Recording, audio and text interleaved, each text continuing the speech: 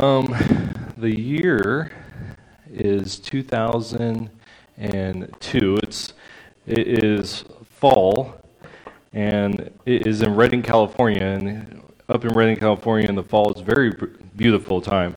I'm on a softball field, and softball field was made for whatever reason.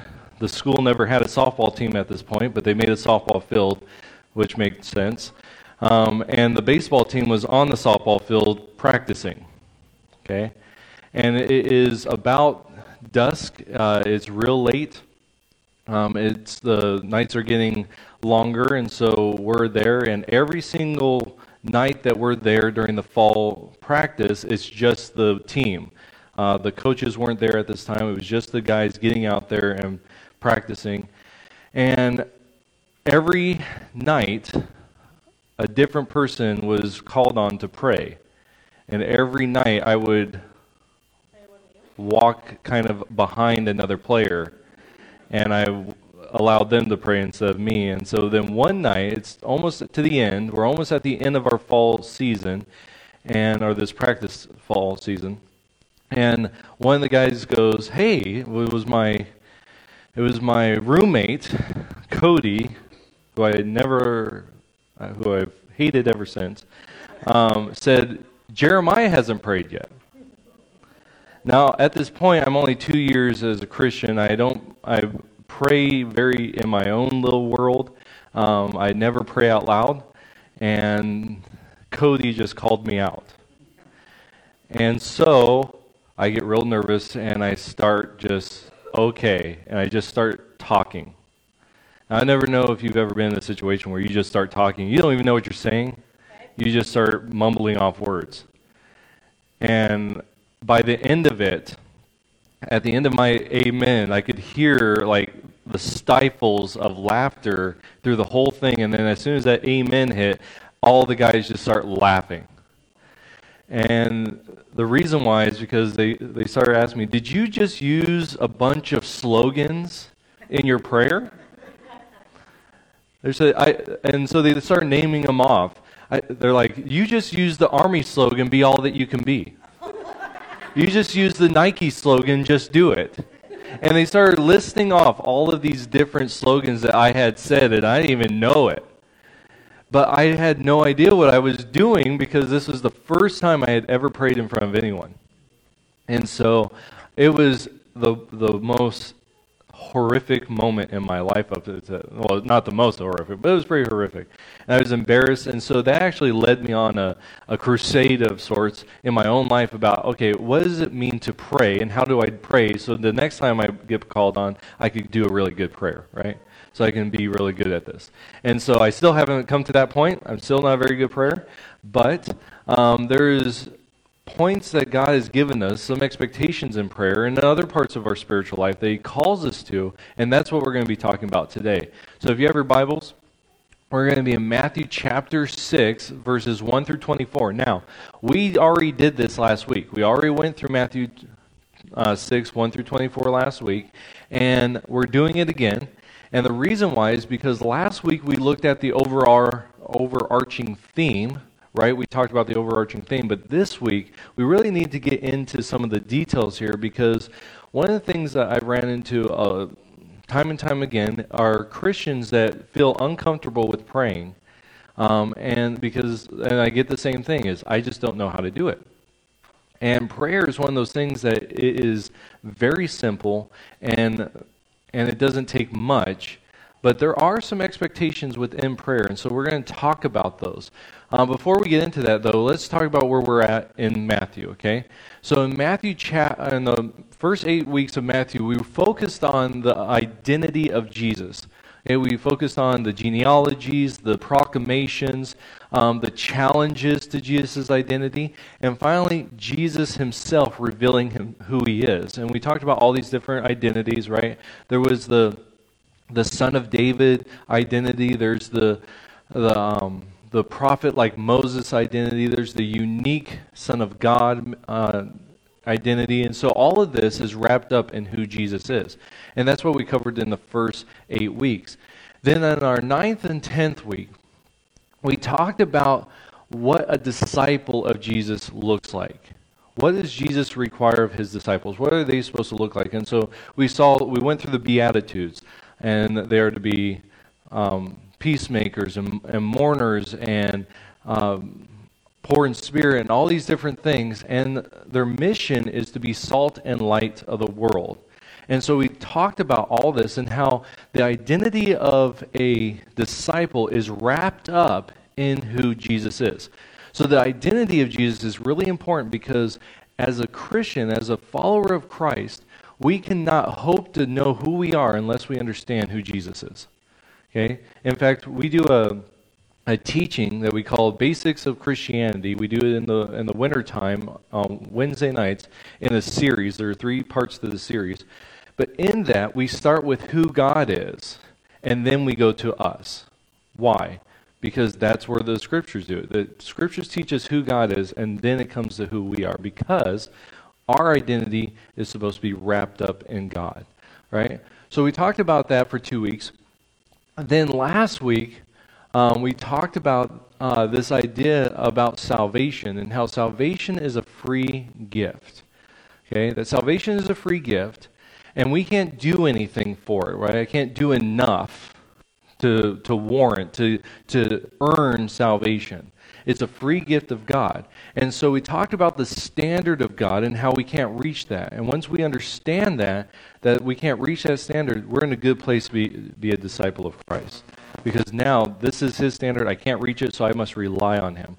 And so, but we talked about last week how out of salvation, goodness, God's goodness comes out of it through us. It flows. Good deeds flow out of that, okay? And I heard this this quote this past week, and so I want to share it with you. Bless you. This quote goes like this: faith alone justifies, okay? Faith alone justifies, but faith which justifies is not alone. In other words, if you are saved, that means that you've trusted in Jesus for your salvation. That means that you've come to this realization that I'm a sinner because God's standard is perfection, and I can't meet that standard. Well, if I can't meet that, that means nothing I do can warrant, can gain me God's perfection. And so I have to trust him. I just put my trust into what God has done, and that's he's sent Jesus to die on our behalf to bring us into the kingdom. Okay? And when we trust in that, then we gain this thing called salvation. What God actually does is he takes his goodness, his righteousness, and puts it onto us. And so it's not even my goodness, it's not my righteousness, none of that. It's all God's. And so now that I have that, from that, so that's the first part. Faith alone justifies. I just trust. That's what faith means, is I trust in Christ. That's all that justifies me. Makes me right before God. That's all that it means. But from that justified faith, it's not going to be alone. You're not going to see someone that is a follower of Jesus and not have good things come out of it. Okay? Do good deeds. Do, a little bit nicer. They should be, right? A little more self-control. A little more, and you can go through the fruit of the Spirit. These ideas of joy, peace, patience, kindness, gentleness, self-control. Did I get them all? Goodness. Okay. So all these things, those flow out of those that have put their trust into Christ. They're not for salvation, but they flow out of that salvation. Does that make sense? We all have a clear picture? You can do nothing for salvation, but out of salvation comes good deeds. Does that make sense? Does not go the other way. You can't do enough good deeds for your salvation. Okay? Are we clear? That is really important to understand, because we can get into this idea that, well, maybe if I just do enough good deeds, then I'll get into heaven. And God completely rejects that idea. He says you can't do enough. And that's what we talked about a few weeks ago when we saw that standard. And the standard, of course, is, have you ever gotten angry? Okay, have you ever lusted? Have you ever told a lie? That's the standard. And once we say, I've done one of those things, then we've broke the standard. And so we can't do enough to fix it. So, but all that is to bring us to where we are now, because within our relationship with God, there are some expectations that Jesus has for us. And so that's what we're going to talk about this week. Now, we are not going to go through all the scriptures like we did last week. All the Matthew 6, 1 through 24. We're not going to do that. We've already read through them.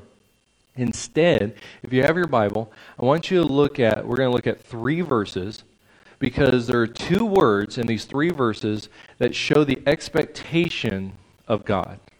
Okay? So these are, if we could throw that up there, these are verse 2, verse 5, and verse 12. And the 2 words are when you. Okay? So if you have your Bibles and you look at verse 2, it says, so when you, okay, drop down to verse 5. In mine it says, and when you, and then you drop down to another one, verse 16, when you. Okay? Now, I'm not the best English person, okay? But there's some things I do know, a few things. When refers to time, correct?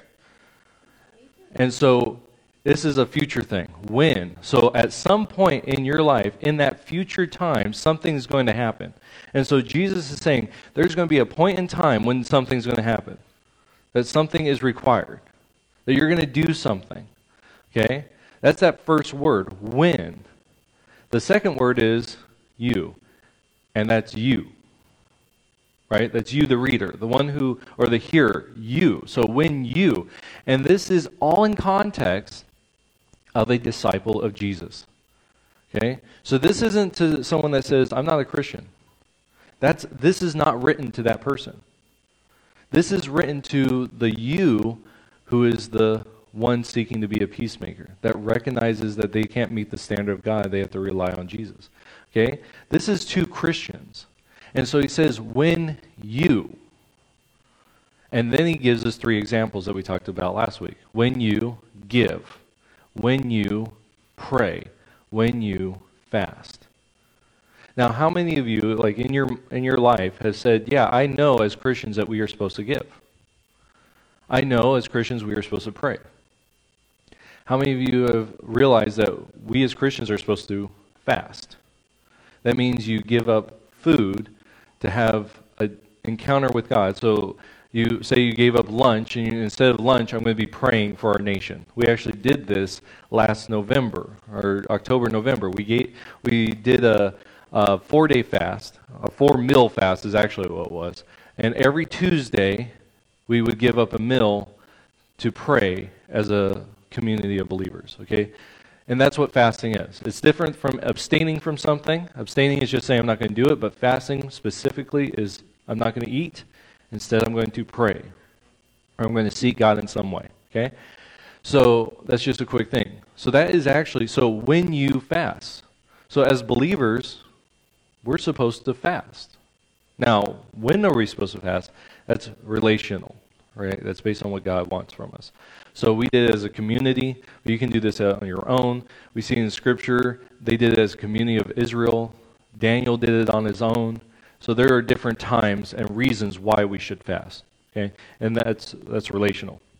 But here we have 3 examples, right? When you give, so Christians, we need to give. When you pray, so we need to pray. And when you fast. Those are just 3 examples. But there are many more within the New Testament, just from Jesus' words. I want to give you a couple of those. The first one's from John 13:34. And so there are those examples, those expectations from God in clear commands. Okay? In clear commands. So this command is, Jesus is talking to his disciples. He says, a new command I give to you. Okay? That you should love one another. Okay? As I have loved you. I think there's more. So you must love one another. So this is just a straight command. You are to love each other as I have loved you. And so how do we do that? Well, we got to go find out how Jesus loves, right? And then we are to love each other like that. So there's some sacrificial love in here, and there's a whole lot of stuff that we're not covering. But very clear commands. This is the expectations of you. But then there are some that are a little more, they're there, but you have to listen for them. So one of those comes from Luke 22.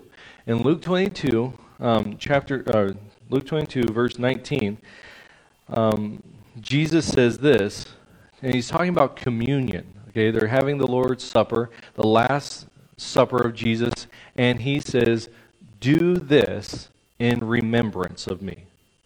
Okay, and so next week we'll have communion, and that is what we're supposed to do. We're supposed to do that in remembrance. So that is one of those when you type of things. It's an expectation that Christians partake in communion, in the Lord's Supper. Okay? So there's that one. But then there's one I think that everyone misses. Okay? I think I am the smartest person here. Okay? And I'm going to convince you real fast that I am correct. Okay? So in John 13, this is the whole situation of the Lord's Supper. This is his last time, okay? He gets down, and if you know the story, he gets down and he washes his disciples' feet. Okay? Now, do you like when someone washes your feet? No. It's kind of weird, right? Now, when I was younger, and don't hate me for this, guys, okay? I used to bite my nails all the time. I still do in like certain situations, but I used to do it all the time. And so what my mom did was she took me kind of as a punishment to her nail person. And I got a manicure and a pedicure. That didn't cure me, but I will tell you what, it really messed me up. Okay? So I didn't choose my nails as much. I didn't choose my toenails either, but those got done. And it was really awkward. But so Jesus gets down, he washes his disciples' feet, and at the end we get this. Okay, in verse 15 we get this. He says, "I have set you an example." He says, "I have set you an example that you should do as I have done for you." Did you realize that one of those expectations of our spiritual lives is to wash each other's feet? I know, there's some nasty feet, right? First time I got my feet washed, Marika was doing a camp. She was a camp counselor, and I went to visit her. Before we got married, I went to visit her for a week, and they did a foot washing. Now, I had boots on that I had been working on all day, and here comes this guy. Didn't know him, and he washed my feet. And I'll tell you what, it was... To me, I don't know how he felt. I probably felt disgusted. But for me, it was, I've never had anyone wash my feet before. And it was a powerful experience. You know, and so, but we are called to do this. I have set you an example that you should do. Man, and I'll tell you what, if you've never wash someone's feet, or if you've never had your feet washed by someone else, it can be a powerful experience. And so I would say, you know, maybe one of these weeks we'll just be like, okay, guess what? We're washing feet today. That's all we're doing today. And you're going to be like, man, I should have washed before I came, right? Yeah. But we used to do this with the teens every single year, and we would do this during our missions trip. And they would be working, you know, and then we would come and we would wash their feet. I'd wash our youth leaders' feet, and then those youth leaders would wash the teens' feet.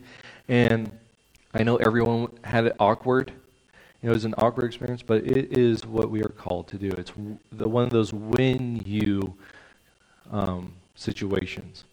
And so there are a lot of expectations. And so when we come back into our text, back into chapter 6, we get 3 examples of these when yous, and in the middle of it, Jesus goes into great detail about prayer.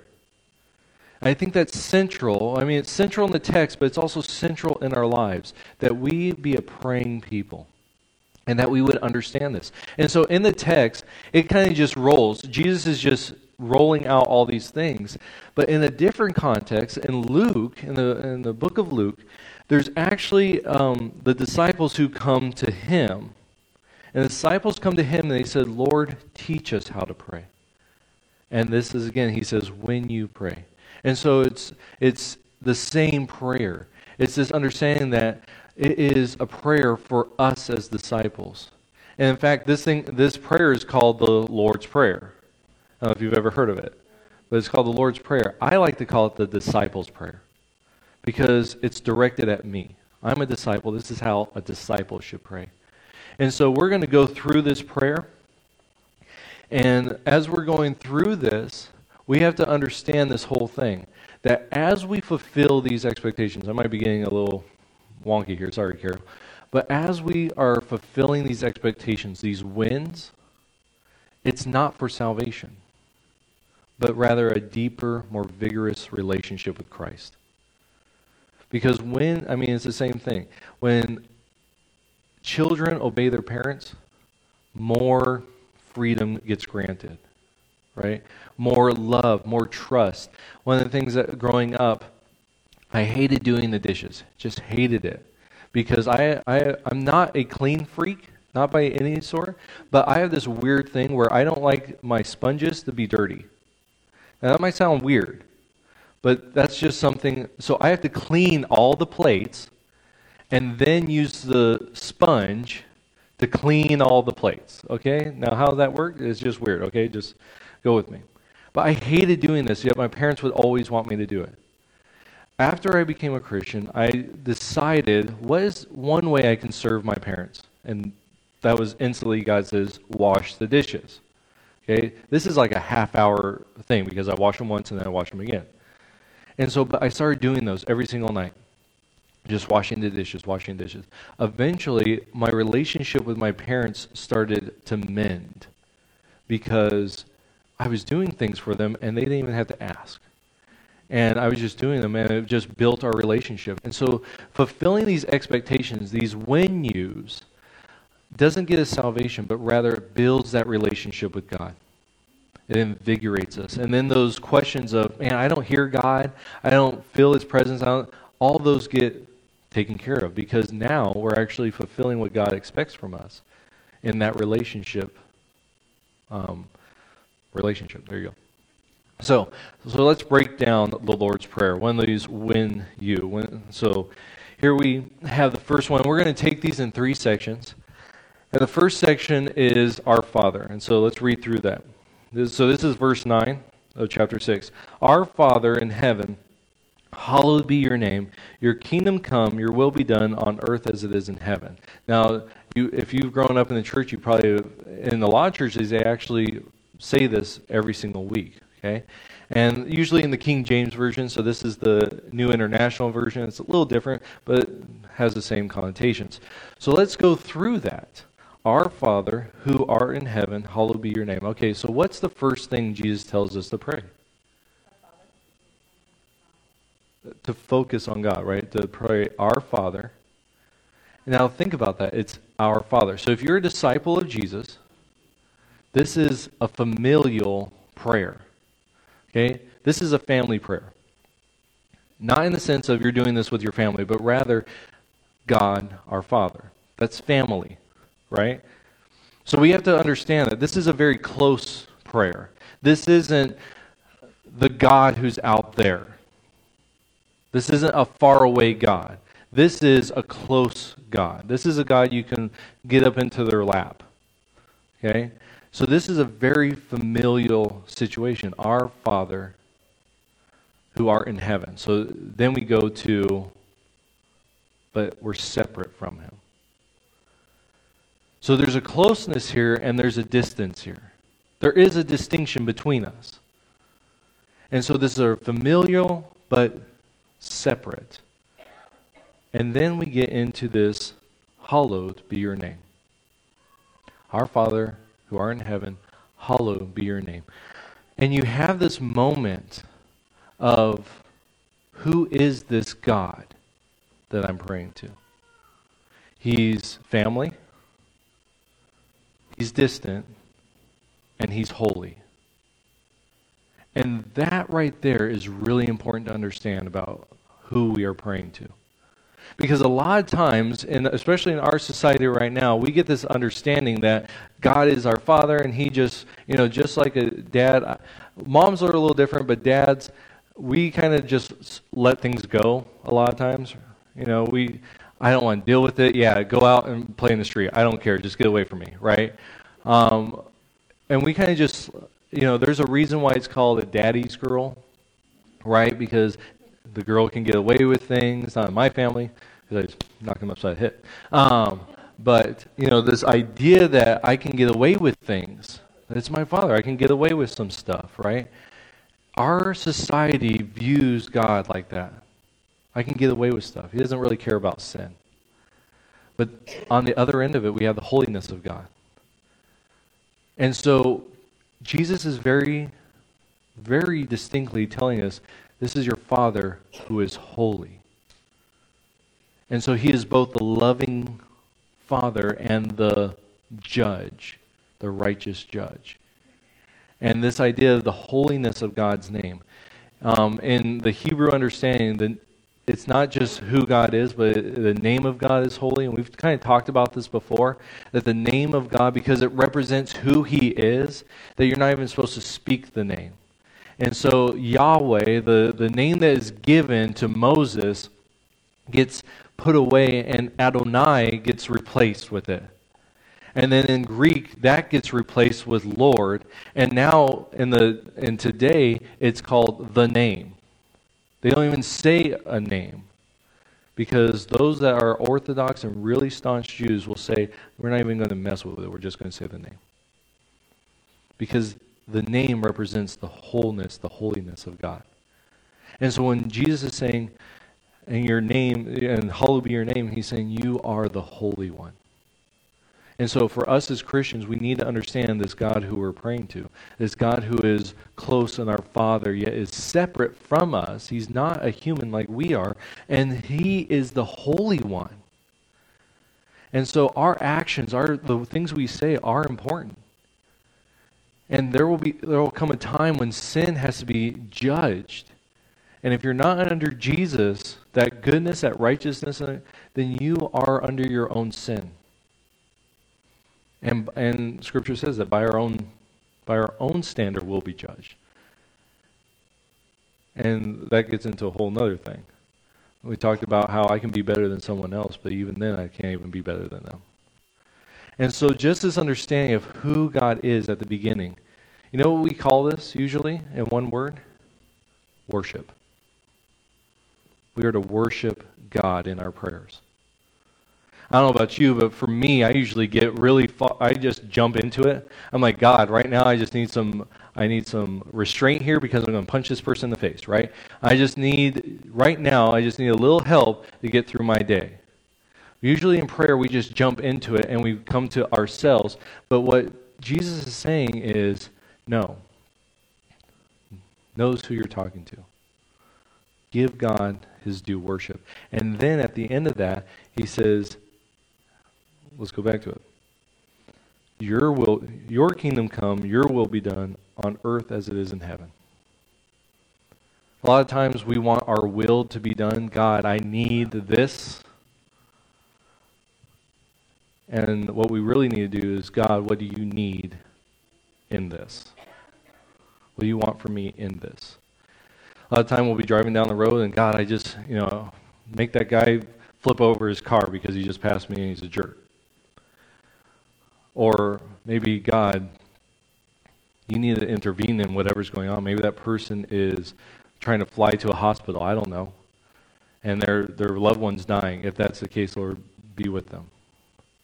There are things, what's your will, Lord? Not my will, but your will. And I want it done here in my life as it is in heaven.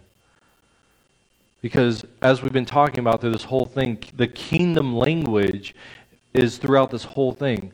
And then we'll get to this, your kingdom come, this idea that God's total reign needs to happen in my life.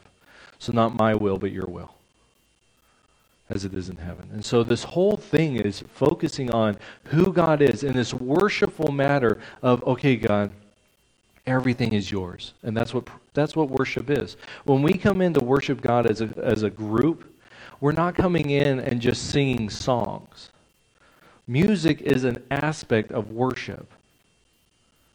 Our time with each other, the words we say, the offering we take, going through the Word, all of it is worship back to Christ. And so we have to understand this, that our worship in our prayers is really important. But how often when we pray do we start off with worship? And so as we're walking through this, that's the first thing we need to understand, is I need to worship God and seek his purpose for my life. Not my purpose, not what I desire, but his. And so we have that first part. All right, let's go into the second part. And there's a lot here. He says, give us today our daily bread, and forgive us our debts as we have forgiven our debtors. And lead us not in temptation, but deliver us from the evil one. And so now, where's the focus go?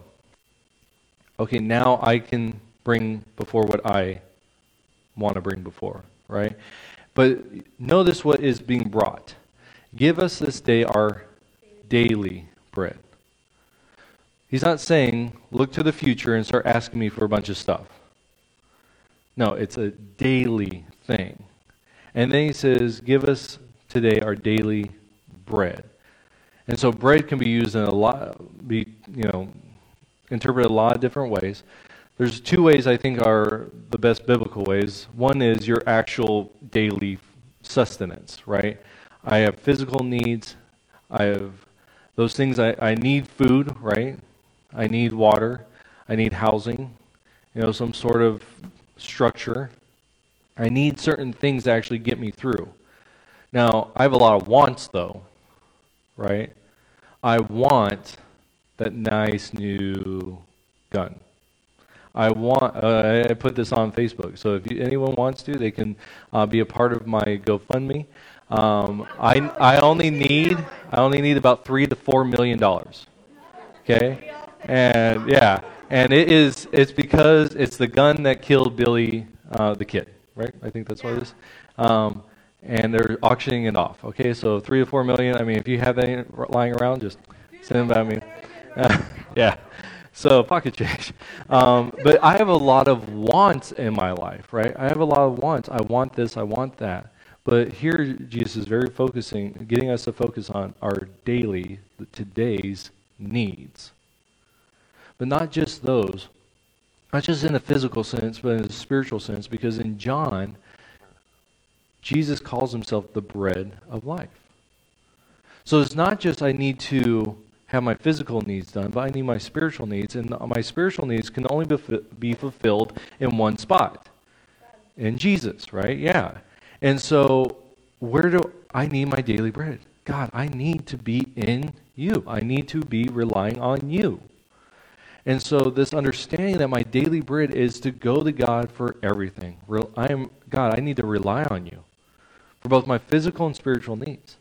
And then following this, we get two very specific spiritual needs that need to be met in our lives. The first one is forgiveness. And he says, and forgive us our debts as we also have forgiven our debtors. Now later on in verses 14 and following, Jesus gets into this really like very specific that our forgiveness, it's a hard issue. My forgiveness from God seems to be connected deeply to how I forgive other people. And it says, forgive us. So forgive me my debts as I forgive those who are indebted to me. And so this understanding that my forgiveness of people is really connected to my forgiveness from God. Now, I don't think this is, you better forgive someone or else you don't get any salvation. I don't think that's what it is. Again, we're talking about those expectations within a relationship of someone who recognizes they don't have anything to bring. So within that relationship is, if I want this clear, unfiltered relationship with God, and He's forgiven me all this, what am I supposed to be doing? I'm supposed to be extending that out. So I can't hold on to things, and boy, I want to. There are things that I want to do. There's something I'm going to share with you in a couple of weeks, but I wanted to hold on to something, and I spoke with the elders about this. I'm like, I know I have to do something, and I don't want to.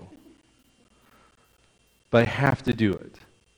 And so I want to hold on to this, but I can't. Why? Because, and this is really that whole, when I start really understanding the forgiveness of God in my own life, that I can start understanding the forgiveness I need to extend to other people.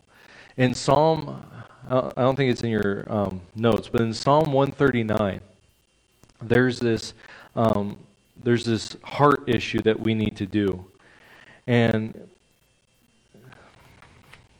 yeah, Psalm 139, 23 and 24, this is what it says. Search me, God, and know my heart. Test me and know my anxious thoughts. See if there's any offensive way in me and lead me in the way of everlasting. This understanding that I need God to look at me, and I need to seek God to look at me and to really get in there. And because once that happens, now I know, wow, God has forgiven a lot. A lot. Why can't I forgive this person for calling me the bad name? Right? Why can't I do that? Because it was against me. It's one thing to be forgiven, right? It's another thing to forgive. And that's a huge thing. But we have to understand, I put God into that same place. And now He's extending forgiveness to me. He's the forgiver, and He was willing to do it. I need to be that same person. And so just this understanding that we are to seek what sustains our needs and extend the grace God has given us. And then the last spiritual need that Jesus just brings up, there are more spiritual needs that need to happen, but one that Jesus brings up is this last part where He says, and lead us not into temptation, but deliver us from the evil one. We have to wake up that there is a spiritual battle raging around us. We have to understand that we are a part, there are spiritual things that are going on, and if we don't wake up to it and say, God, I need you, then we're going to be a casualty in that war. There will be those times when we go out and we're like, I like to call it a flesh day, where you just are a jerk, right? And I've had several of those in my life, probably more than I'm willing to admit. But there are those days when you just like, I don't care. You call me something, my whole anger is going to come out at you. There's one day, several weeks back, that just one thing after another was just piling on, and I couldn't talk to anyone because I knew as soon as I talked to one person, they would get it. Right? I would just unleash on them, and they might have just walked by me, and I didn't like the smell of their perfume. I just didn't like the way that their face was that day. Right? And I just wanted to release on them. Why? Because there was just the spiritual battle going on in my life, and it just was hammering me down constantly, and I was at the end. But I knew that if I were to talk to someone, I would take them out. And so I said, God, I just need to pull away. I just need to be away from people right now. And so I sought Him in it, and I didn't explode on anyone that I know of. And so just this understanding, God, lead me not into temptation. I don't want to be in those situations. But it's interesting, He says here, and lead us not into temptation, but deliver us from the evil one. It almost has this connotation of, when I get into those situations, deliver me. Deliver me before, deliver me in. And so we really need to seek after God in the spiritual battle, realizing. So if I said this prayer in the morning, it's, God, I know there's a spiritual battle out there. I need to rely on you. Help me to know that. Help me to respond in the way that you have for me. Okay? And so that's that last piece. And rely on God in the spiritual battle that surrounds us. Okay? So so far we've covered the worship of God, right? We've covered our needs, both physically and spiritually. And then there's one last part. Now, in most translations, most modern translations, you don't have this last sentence in there. So if you have an NIV, you probably won't have this in there. But if you have a King James, New King James, New American Standard, this last line will probably be in there. And this is, and I think it should. Now, the reason why it might not be in your text is because there's this thing called textual criticism and all this. There's a whole lot to go over in that, but I'm not. But all we have to understand is there are over 25,000 manuscripts that make up our New Testament. Okay, that's a lot. Okay, now as translators work through them, they have to say, okay, here's all what this one says. Here's all what this one says, and then they make our translations from those 25,000 manuscripts. Okay, make sense? Okay, no, all right. Anyways, so not all the manuscripts has this last line in it. That's the only thing. So what some translators will do is they'll say, and they'll put it in your footnotes, they'll say, this isn't in all the translations, or all the manuscripts. Okay? But if you have a King James, it will be in there. Now, if you've learned the King James version of the Lord's Prayer, then you will know this last part. And we'll put it up there. For yours is the kingdom, and the power, and the glory forever and ever. Amen. Okay? Now, I think it should be in there. I'm of the opinion it should be, because this seems to finish Jesus' thought. Because what do we start out with? Worship. Where do we end? Worship. For yours is the kingdom. All this is yours. I am yours, God. Yours is the kingdom. It's for your glory. It's by your power. And I want it forever. Forever and ever. And then the Amen means, so be it. Let it be. Those words of, I want this to happen. And so you get this understanding of, where do I start off in my prayers? In the worship of God. I bring my needs before Him, and where do I finish? In the worship of God. So when we're praying, my question for you is, do you do that? Do you pray like that? Where you worship God in your prayers and then go to just what you need, not your wants? And filter out those things, and then finish off with, let me worship you some more. Now, if you listen to how I pray, I try to follow this pattern. Okay? But I want to give you, I was going through this and I wrote down what this might sound like in using this as a pattern. Here's a prayer. Okay, I just wrote this down. A lot of these things are what I pray normally in my own life. Okay? So you might hear some of these things when I pray, like during this time. This is why. All right?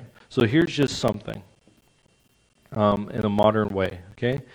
So it's not going to be up there, but Father, you are great and glorious. You're beyond me. You're right here. I ask that your will be done in my life so that others may see your living work and praise you. Lord, I have a lot of wants, but strip those away so that I can see clearly what I need from you. Let me trust you that those needs will be met. Lord, I thank you for your forgiveness in my life, that I was brought out of death and into your life. Help me to forgive others. I struggle with forgiving those that hurt me. Help me then to know how much I hurt you so that I can see how deep your forgiveness for me is. And I know, Lord, that there is a battle around me, and there is a struggle to return to my sinful past. Lord, strengthen me by the Holy Spirit, that when temptation comes, I will respond in the power of the Spirit. You have saved me and are cleansing me, for you are a loving and holy God. I praise your name so that others may know you as well. Amen. So this is just something that I would pray, and this is always changes. This is one of the first times I've ever written down one of my prayers. But these are some of the elements that you'll probably hear in my own prayers. Because to me, I always start off with my prayers with Father. Because that's that familial intimacy. And so just this understanding that this is just a model, a structure, kind of like bones. And all of us have bones, right? Most of us, okay? And yet, look at the diversity that God creates with humanity. We all have the same skeletal structure, yet the diversity we have is huge. And so how do we pray the disciples' prayer? It's going to be very different. Because God's people are different. We're all unique. And so how do I use this structure to help me? Worship God, bring our needs, recognizing the spiritual needs too, and worship God. That's how we are to pray. Isn't that very simple? Very simple. It's not have a bunch of flowery words. It's not 10 minutes long. In fact, if you were to read just this prayer, not mine, but the one that Jesus gives, you're done within a minute. God isn't interested in long, flowery prayers, but heartfelt devotion. And so this is my challenge for you this week, is to take this understanding, okay, of worship, need worship. And every single day, pray that. Not those things. Don't go, Lord, I worship you. I need some needs met. I worship you. Don't do that, okay? But go before God and just use this as a template every day. And just worship God in your prayer. Bring your need before Him, recognizing both your physical and spiritual need. And then bring worship to Him. I'll say this will change your prayer life. This is what I did. I was that person that just used slogans to just get through it. And as I went into just this prayer, I realized, wow, I don't have to be that. And in fact, I try very hard not to have good prayers in the sense of it's nice for other people to hear. I just say words that come to my heart when I'm praying. But it's always done in the structure of worship, need worship. And if we could get that, we would be a praying people, a people that seek God the way He has called us to seek Him. And man, what a change that would be, right? And then you wouldn't have to worry about standing in front of someone and praying, because you're not praying to them. You're not praying for them. You're worshiping God through your prayer. And people kind of just take a back seat to that. In fact, in my own prayers, I go black in my mind. Not blank, but everything just gets blacked out, and it's just, this is what I see, is a throne. And that's all I pray. So all you guys, when I pray, I don't even realize you're here. That's why I kind of stumble over things, and I, will ramble on sometimes in my prayers, because I forget you're here.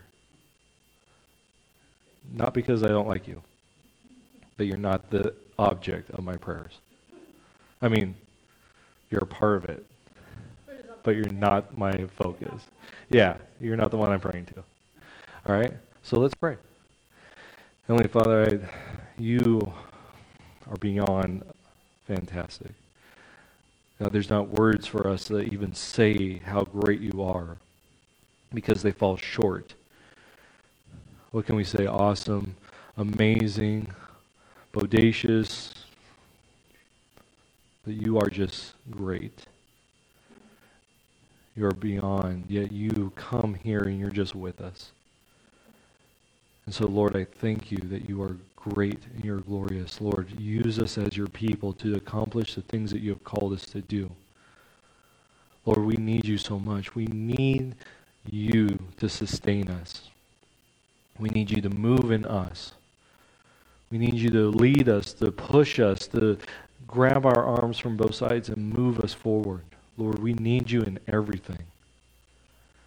Lord, I pray for us as your people that we would dive deep into prayer, into the worship of who you are, that we would come before you not seeking to do anything else but to be in that worship mindset, bringing our needs before you, because you have called us to that.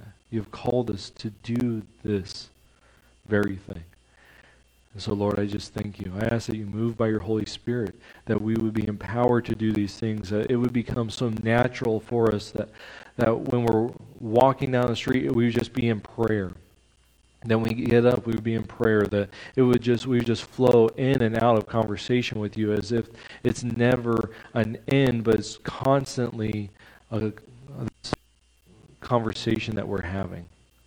And so, Lord, I thank you. I thank you that you are a good God. I thank you for the fact that Jesus came for us who are sinners, those that we have nothing to give you. And in fact, we are in rebellion against you because we want to be our own God, and yet you came and said the standard is too high for you. If you recognize that, you can trust in me for salvation. Lord, I thank you for Jesus' death on the cross. That was supposed to be me that died. Lord, I thank you that it wasn't. That Jesus' gift, that his being raised from the dead and that resurrection, that he's raised to life, and that I just have to put my trust in him, and I get that. And anyone that desires you can have that. So Lord, I praise you for that because you're worthy of my praise. And so Lord, we worship you.